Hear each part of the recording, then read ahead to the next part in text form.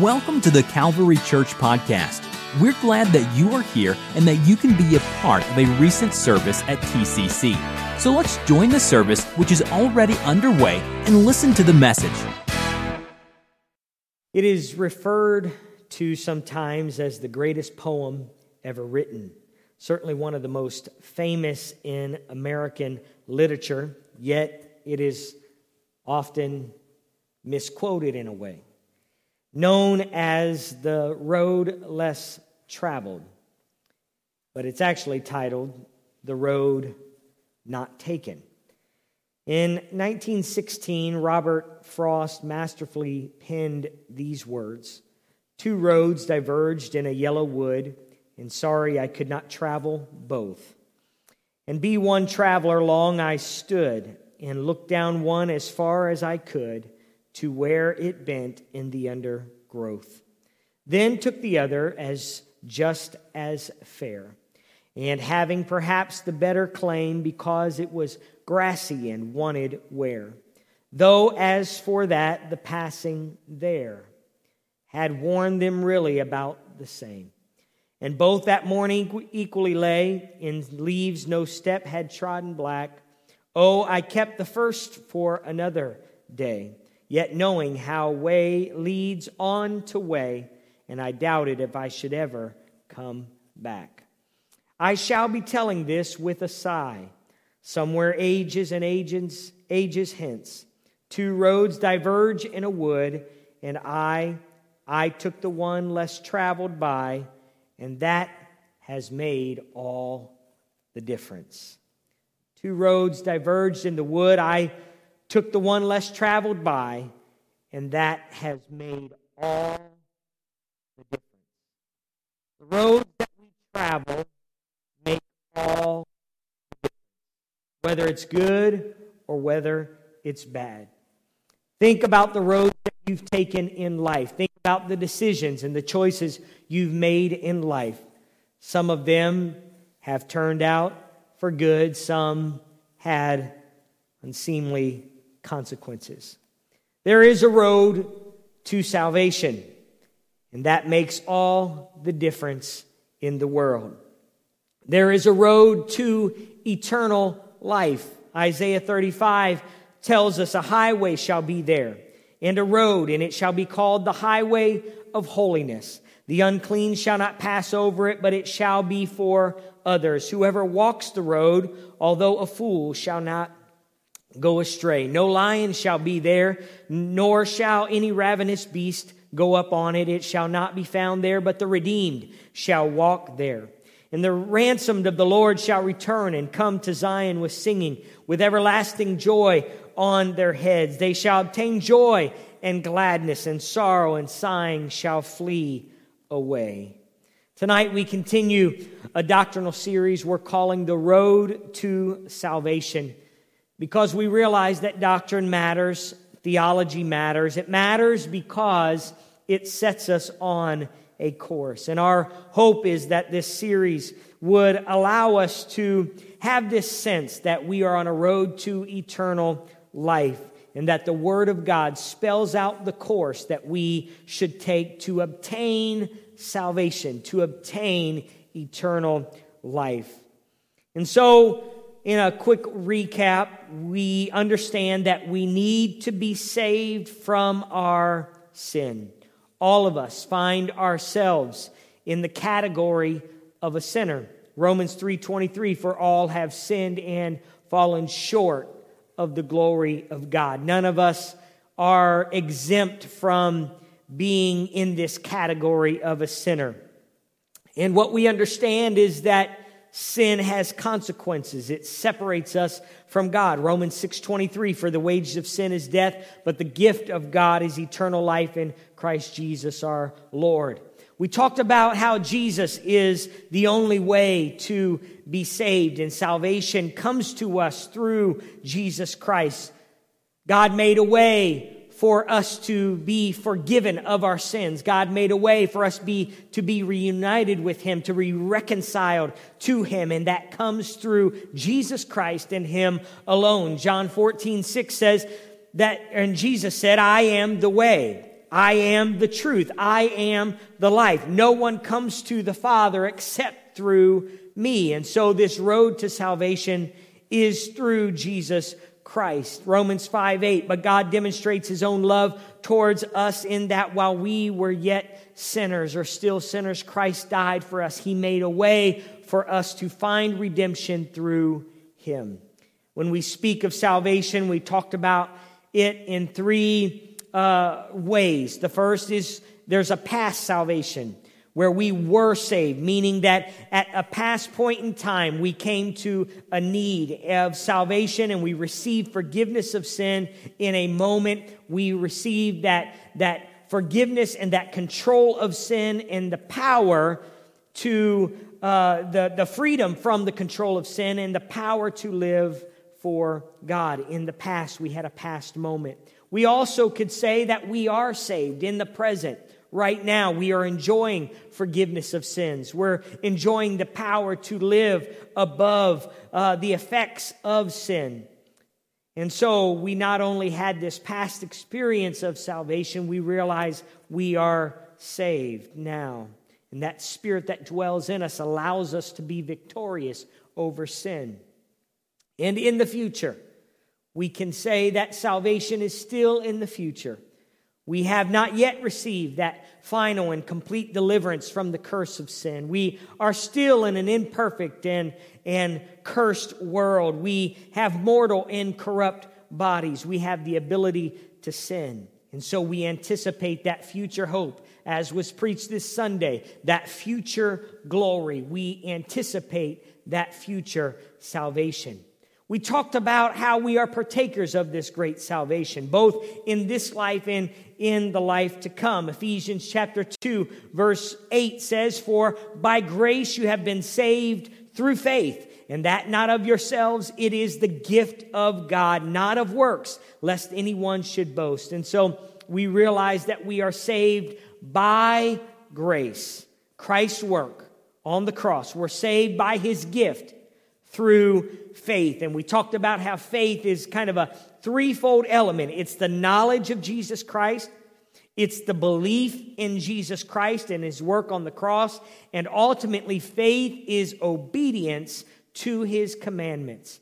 Faith is our obedience to his commandments.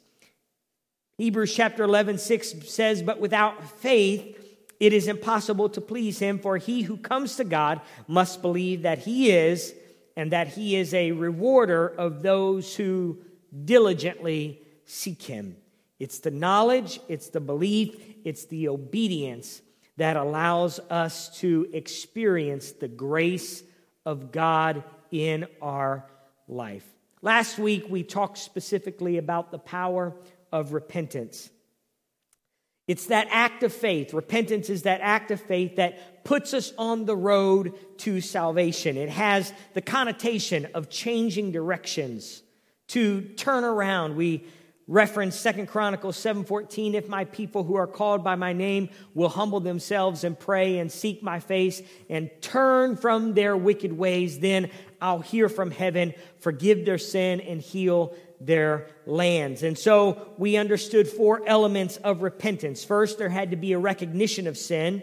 We had to understand that we are sinners. We had to confess that sin. We had to make a confession to God that we are sinners. There had to be a contrition for that sin, and we had to understand there is a godly sorrow that we have been contrary to the law of God, and there's a sorrow associated with it. And ultimately, we made a decision, and we make a decision in repentance to forsake sin.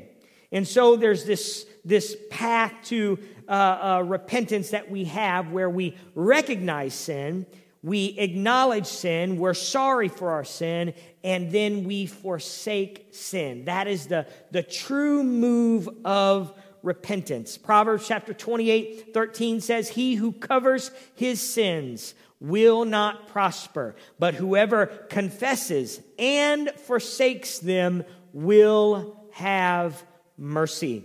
At some point, our recognition, confession, and contrition must be turned into action. So When we think about Peter, that great apostle who stood on the day of Pentecost, you read about him at the beginning of the book of Acts, Acts 1 and 2. He said to those people who were convicted of their sins and who wanted to know what they should do about their sins, he said, repent, and let every one of you be baptized in the name of Jesus Christ for the remission or forgiveness of sins, and you shall receive the gift of the Holy Spirit. And so tonight, I want to talk about Peter's proclamation, Peter's commandment to those standing there to be baptized. Why did Peter say they needed to be baptized? Was Peter just talking to this particular group that was there, this first group of people? Was baptism necessary for salvation? Is Peter putting it in those terms? Was Peter just suggesting to them, hey, repent and you should also consider being baptized? Was baptism a public confession in the moment? Was it just to speak to them that they've had a change of heart? I think when we talk about salvation and the road to salvation, people can become a little tense when we talk about the necessity of baptism in salvation. Sometimes baptism is viewed and considered a work, meaning something done by man and therefore has no bearing on salvation. Again, we come back to Ephesians chapter 2:8. For by grace you have been saved through faith, and that not of yourselves. It is the gift of God, not of works, lest anyone should boast. And so is baptism a work? Is baptism just an act of humanity that has no bearing in salvation? And so people can view sometimes baptism as a work because it involves human action. And again, I go back to the idea of faith, that faith is both the understanding who Jesus is, the belief in Jesus' work, but faith is also measured by obedience. And so therefore we realize that any decision we make in our human self can be thrown into the same category of a work if our definition of a work is simply only something done by human action. But I would say today that those who ask, do I have to be baptized to be saved? Does someone have to be baptized to be saved? I think the question is the wrong question to ask concerning salvation. We understand that it takes an act of the human will to repent. There's an act of the mind that happens in repentance. And so, is that considered a work? Is belief in Jesus Christ considered a work? Because it's an act of the will. And so I think you get into the wrong question. I would suggest that we could answer the question, do I have to be baptized to be saved, by simply asking, what did Jesus say? It doesn't get much easier to answer the question than Jesus' own words. In Mark chapter 16:16, Jesus said, he who believes and is baptized will be saved. But he who does not believe will be condemned. In other words, Jesus said, true belief will be tied to the decision to be baptized. If you don't believe in Jesus Christ, then baptism is a moot point. It doesn't matter. But Jesus said, he who believes and is baptized shall be saved. So you could argue that Jesus' words answer that question. But I could answer the question of the necessity of baptism in salvation with the words of Jesus, but I don't think that's the right question to ask concerning baptism. I think concerning baptism, we should ask, why should we be baptized? why should we be baptized? Because it's hard to argue that baptism is not taught in Scripture. So why should we consider baptism and understand its importance? Let's answer that question tonight. Why should we be baptized? I'll give you 3 reasons why I think we should be baptized. Knowing most of you listening tonight have been baptized, I want you to hang in there with me. Don't turn me off just yet because you understand everything there is about baptism. But I believe God wants us to be reminded of something concerning baptism. So hang in there with me. Why should we be baptized? Number 1, first we understand Jesus said we should. We read Mark chapter 16, verse 16. He who believes and is baptized will be saved. But Jesus also said, go therefore, make disciples of all nations, baptizing them in the name of the Father, the Son, of the Holy Spirit, teaching them to observe all things I have commanded you. And lo, I am with you always, even to the end of the age. So we should be baptized because Jesus said we should. His own words taught us that we should be baptized. We also realize the apostles taught that we should be baptized. Peter said in 1 Peter chapter 3:18, writing to the church, he said, for Christ also suffered once for sin, the just for the unjust, that he might bring us to God, being put to death in the flesh, but made alive by the Spirit, by whom also he went and preached to the spirits in prison, who formerly were disobedient, when once the divine long-suffering waited in the days of Noah, while the ark was being prepared, in which a few, that is, 8 souls, were saved through water. There is also an antitype which now saves us, baptism, not the removal of the filth of flesh, but the answer of a good conscience toward God, through the resurrection of Jesus Christ, who has gone into heaven and is at the right hand of God, angels and authorities and powers having been made subject to him. So here Peter teaches the importance of baptism, and he ties it all the way back to Noah. He says it's a picture. Noah was a picture of what baptism does. It saves us. Paul would write to the Romans. He said, therefore we were buried with him through baptism into death, that just as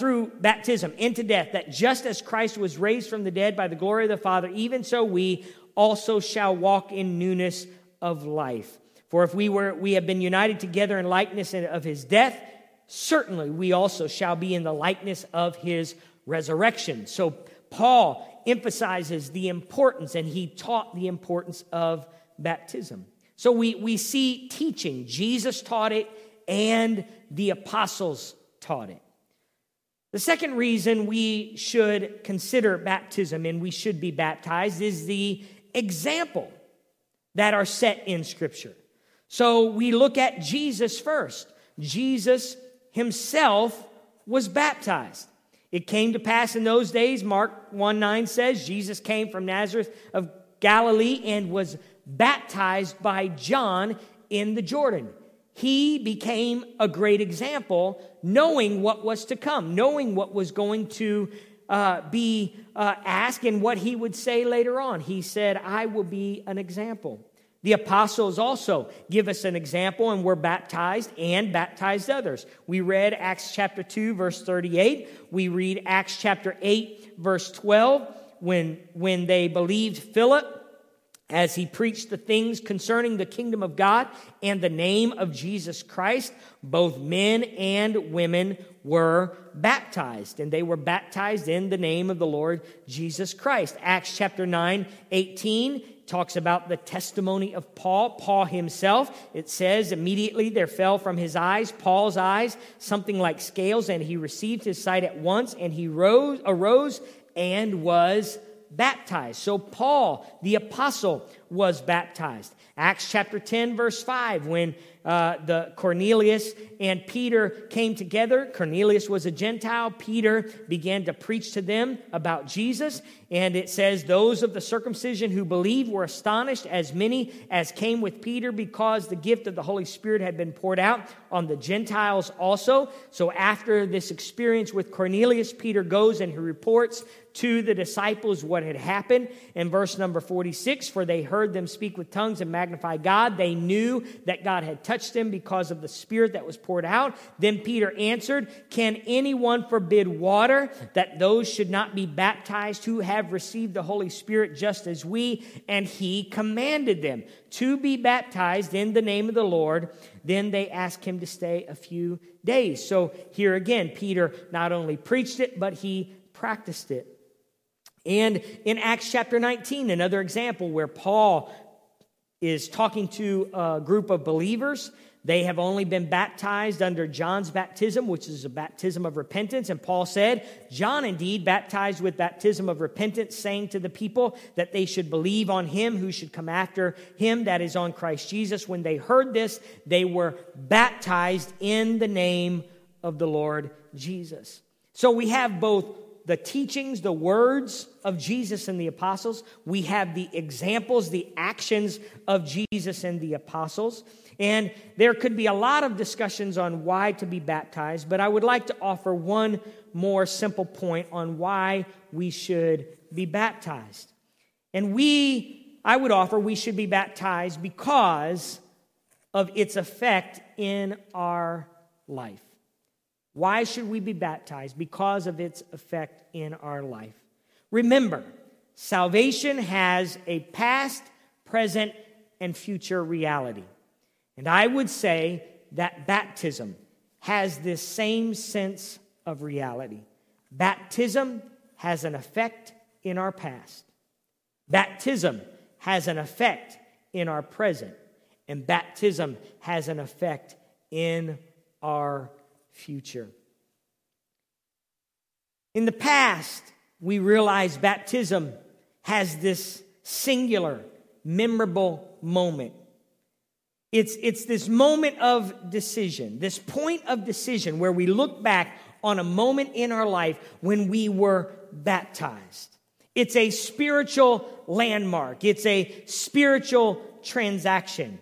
It is a confession of faith. It's an acknowledgement of who Jesus is.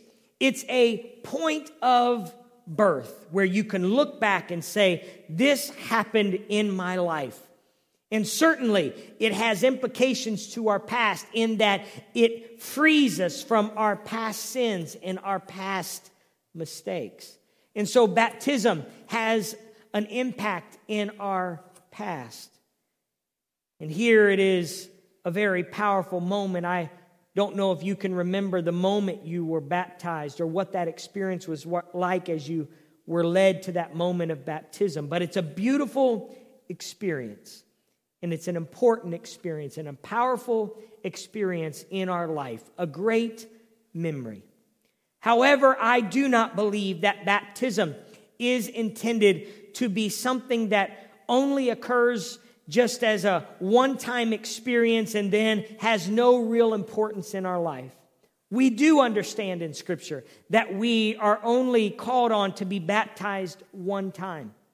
But it's not meant to just be a singular moment that then has no present implication or future implication. And I would argue that in baptism, it is a point just like in our natural birth, where we are named. It's an experience where we have a spiritual transaction that has implications through the rest of our life and into eternity. Not just because we went under water, but because we were named in that moment. When we were born, our parents gave us a name. And a name is not just a wonderful, special experience where you go, wow, I'm glad my parents gave me a name. I'm done with that. But the name that you were given has implications through the rest of your life. Your name is one of the most important things your parents did when they brought you in the world. In naming you, they identified you as their own. They gave you a name that brought you into relationship with them. For some, that identity is not very pleasant. For others, that identity has been a great blessing. I hope that someday that my parents leave me a large inheritance as their favorite child. I hope that they leave me a great inheritance. I'm not sure. But if they leave me anything in life, it's going to be because my name is associated with them. And my point tonight is that our baptism, while it is singular in a moment in the past, it is not just an experience relegated to the past. It has very much salvific implications to our present and future realities. When I am baptized and you are baptized, we are named. I am adopted into the family of God, and I am given a name. I am identified as a child of God. I've used this example many times, but when we were teaching our girls about baptism, we taught them that while your name has a last name Ellis, when you are baptized, you are going to receive another name. And it's actually going to be the greater of the surnames. And your name's not going to be Emma Marie Ellis or Audrey Mae Ellis or Ava Mary Alice Ellis, but it's going to be Emma Marie Ellis Jesus, Audrey Mae Ellis Jesus, Ava Mary Alice Ellis Jesus. You're adding a name because now you are a child. You're being brought under the headship of Jesus Christ. You're being brought into his family and adopted by him, and your name has been changed. And so baptism is this beautiful experience that has implications to our lives beyond just a past experience, whether as a child or an adult where we went under the water. There is a moment in baptism where the name of Jesus Christ is called over you. And it's not just called over you, but you are renamed. You are born again. Galatians chapter 3, verse 26, Paul made this very clear. He said, "For you are all sons of God through faith in Jesus Christ." Isn't that amazing? We're all sons and daughters of God through faith in Jesus Christ. And then he says, "For as many of you as were baptized into Christ have put on Christ. There is neither Jew nor Greek, there is neither slave nor free, there is neither male nor female, for you are all one in Jesus Christ. And if you are Christ, then you are Abraham's seed and heirs according to the promise." And so, therefore, through faith, we believe in Jesus Christ, and that faith moves us to a moment of baptism. And it's through faith that we take on the name of Jesus Christ in baptism, and we are changed. And now we belong to Christ, and therefore we are Abraham's seed and heirs according to the promise. That our name in baptism being changed then sets us up. Just as if you're a family of a person who's going to leave you an inheritance, you receive that inheritance because of who your name is. And so it is when we are baptized. Our name in Christ allows us to receive a present promise and a future promise. A present salvation and a future salvation. Because I am Christ, I live differently. It has present implications. Baptism, because I wear the name of Christ, it affects how I live. Because I'm on the road to holiness and baptized in His name, and I'm carrying His name and not my own, it affects how I live. Being baptized sets us up ultimately for a great future. It's through Christ and His name applied to my life that I have the potential for a future glory. Because I am Christ, I am His child. I have His name. And when we stand before God, baptism is what allows us to stand as one of His. God sees the work of Christ on us, that name that says you belong to Jesus Christ. Baptism is not just an act of water where we just make a public proclamation and then we move on with our life. It's an act of naming. It's the handing of a birth certificate with your name on it that says this has present and future implications. And ultimately, we realize that it allows us to enter into a covenant of forgiveness where our past sins are forgiven and our present sins can be forgiven because we are His. 2 Chronicles chapter 7, verse 14 says, "If my people who are called by my name will humble themselves and pray and seek my face and turn from their wicked ways, then I'll hear from heaven, forgive their sin, and heal their land." When you're baptized in His name, you enter into a covenant of forgiveness with God. I don't know if you can recall the time that you were baptized. If you've never been baptized, I encourage you to be baptized in the name of the Lord Jesus Christ. Don't wait. Don't wait for some future time, but be baptized in the name of the Lord Jesus Christ, because it is the power of salvation to us. It brings us into a covenant relationship with Jesus Christ. For our app time tonight, I want to just simply ask this question. I want you to text somebody. I want you to think about somebody you might sit next to or near, or somebody you love. Maybe they don't even belong in our church, or belong. Maybe they don't even attend our church. They don't attend here. But you would reach out to them and ask them, have they ever been baptized? And if not, describe your baptism. What was it like when you were baptized? What led you to that moment? What was that experience like? For me, I was 7 years old and was baptized in cattle trough in our church in Canton.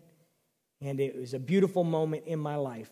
I can remember it and remember how I felt, realizing that God had done a work in my life, that step of faith. And I want you to describe that moment for somebody. Take a few minutes and then we'll come right back.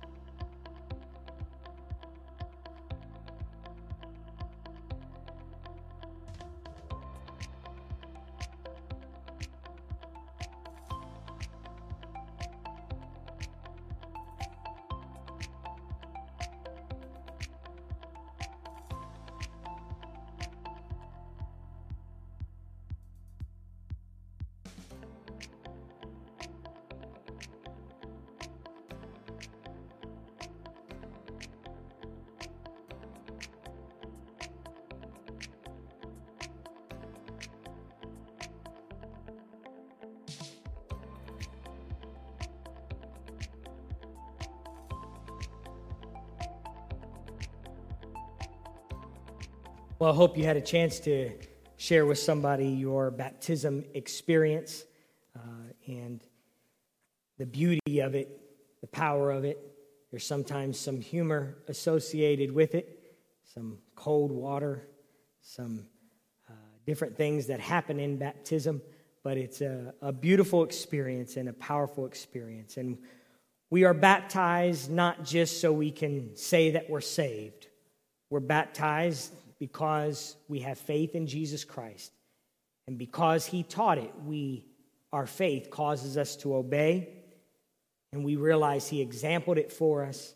And ultimately, we realize that in everyday life, baptism has an effect. Every day I wake up, whether I realize it or not, whether I think about it or not, if I've been baptized in his name, I am marked as a child of God. And so I want to bring glory and honor to Jesus Christ. Acts chapter 4, verse 11 says, "This Jesus is the stone that was rejected by you, the builders, which has become the cornerstone. And there is salvation in no one else, for there is no other name under heaven given among men whereby we must be saved." And so tonight, we are thankful for the work of Jesus Christ and his invitation to be partakers of salvation, to be with him. I'm thankful to be a child of God. And so I want to pray for you in closing. Lord, I thank you, God, for your word. I thank you for the reality of your word, the power of your word, the hope of your word, the promise that it brings to our lives. I thank you, God, for those who have made a decision to repent of their sins, those who believe in you, put their faith in you. Thank you for that, God, moment in their life and that decision in their life. I thank you for the baptisms that have taken place. Lord, even while we've been in the restrictions of COVID, Lord, there have been those who have made a decision to be baptized. I pray, God, that you would continue to bring people to that great point of decision where they surrender their life and they are named by you. They are called by your name. I pray, God, that those of us who have been baptized, maybe it was decades ago, I pray that we would just have a fresh appreciation for what happened when we were baptized, and that it would impact how we live and how we walk in this life. And I thank you, God, for the hope of heaven that we have, the forgiveness of sins that is because of your work on the cross. We pray all these things in Jesus' name. Amen. The Lord bless you. The Lord keep you. The Lord make his face to shine upon you and be gracious to you. The Lord lift up his countenance upon you and give you peace. God bless you. I love you. We look forward to seeing you soon.